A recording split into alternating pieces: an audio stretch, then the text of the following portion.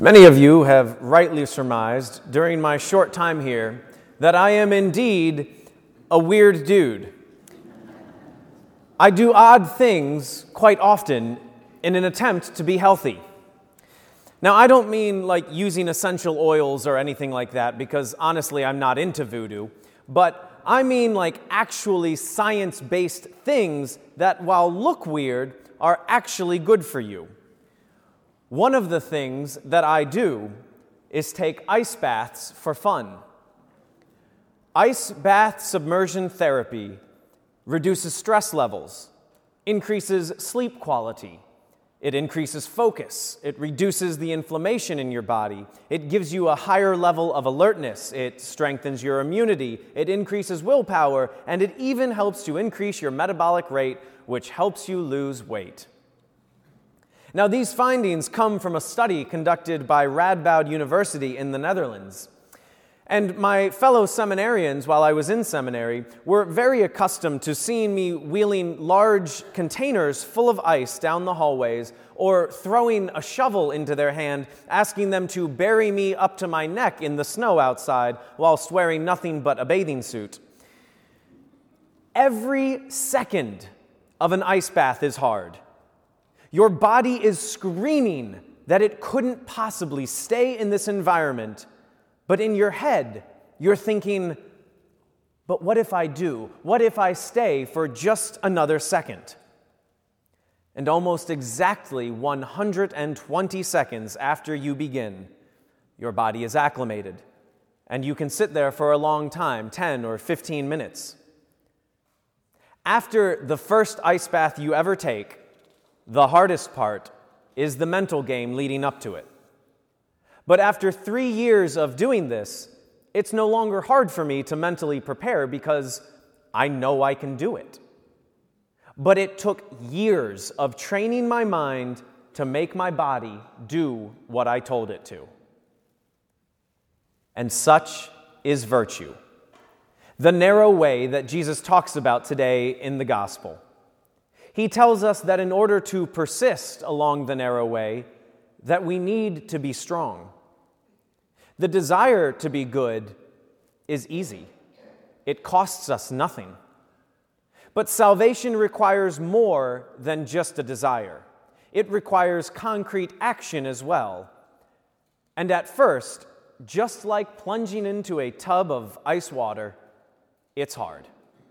It's hard to cultivate virtue, but the more we do it, the easier it gets. The same thing happens in our struggle with temptation. The more valiantly we struggle, the more we can withstand. But to withstand temptation, it requires what the church calls heroic virtue. We must fight temptation with a hero's amount of virtue. Because temptation can be sly, such as a mere thought that starts to snowball.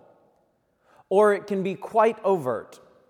But in the midst of actively fighting against temptation, it can feel like every fiber of your body is on fire. Like you want to crawl out of your skin, but at the same time you feel completely empty inside, and like there is just something missing at your core. Like you would just be whole if you gave in to whatever sin you're ruminating on. You want so badly, so desperately to be free of this, but at the same time you feel isolated. Like if anyone found out that you struggle with this particular sin, you might just be the worst person in the world. Like you might be the only one that deals with this. Ice baths help to reduce stress because it exposes the body to stress in a safe and controlled environment.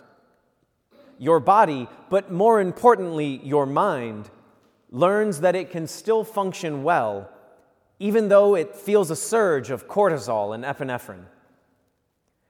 Fasting is an ice bath for your soul. We expose the body and the mind to a feeling of deprivation in a controlled environment through fasting, so that when we feel hunger in our stomachs, we learn to endure victoriously, so that when temptation comes and produces similar or worse feelings, we know that we can overcome them. One of the beauties of creation is that we are complex beings. When we enjoy victory in one area of our life, it often spills over into others. I guarantee you that if you increase the amount of physical activity you do each day, you will find yourself more easily ready to pray. And if you increase the amount you pray each day, you will naturally want to increase your level of physical activity.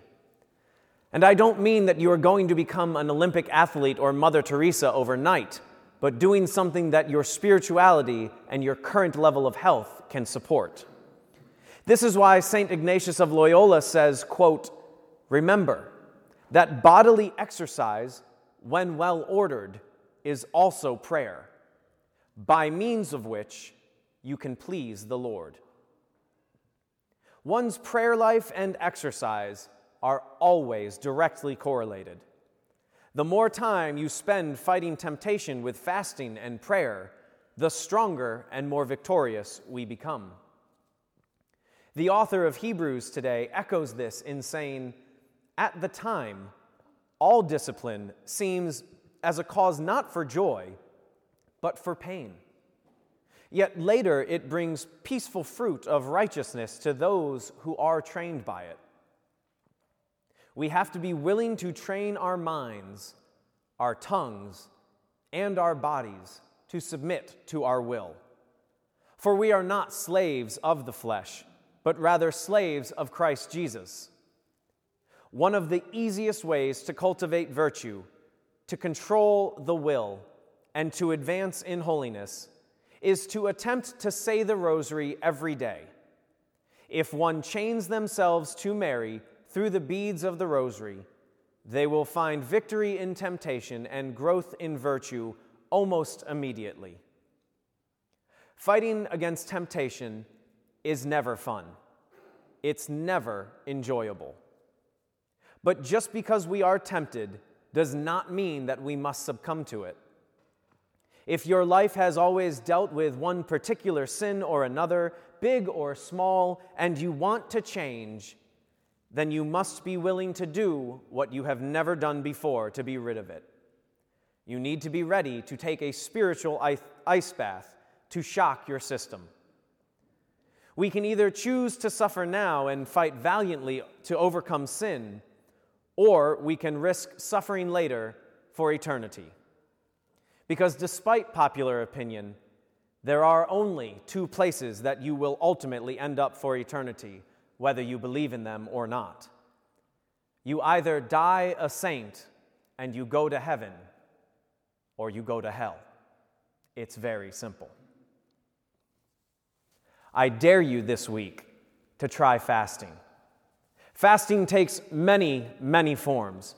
You can fast from food. You can take one of your 3 meals a day and forgo it. You can only eat 1 meal a day if you'd like. You can take an ice-cold shower. You can forgo your morning coffee. You can only drink water with your meals for a day. Or you can only watch 2 hours of Netflix at night instead of your standard 3. You can fast from speaking, fast from 20 minutes of leisure, and say the rosary instead. But whatever you choose, take time during this week to offer the Lord any fast to grow deeper in virtue. For virtue is a bottomless ocean. No matter how deep we dive into it, we will always find sweeter depths to go. So choose something this week to fast from. While you will be momentarily uncomfortable, being deprived of something you enjoy, Jesus will take that emptiness that you feel and in exchange will fill you with virtue.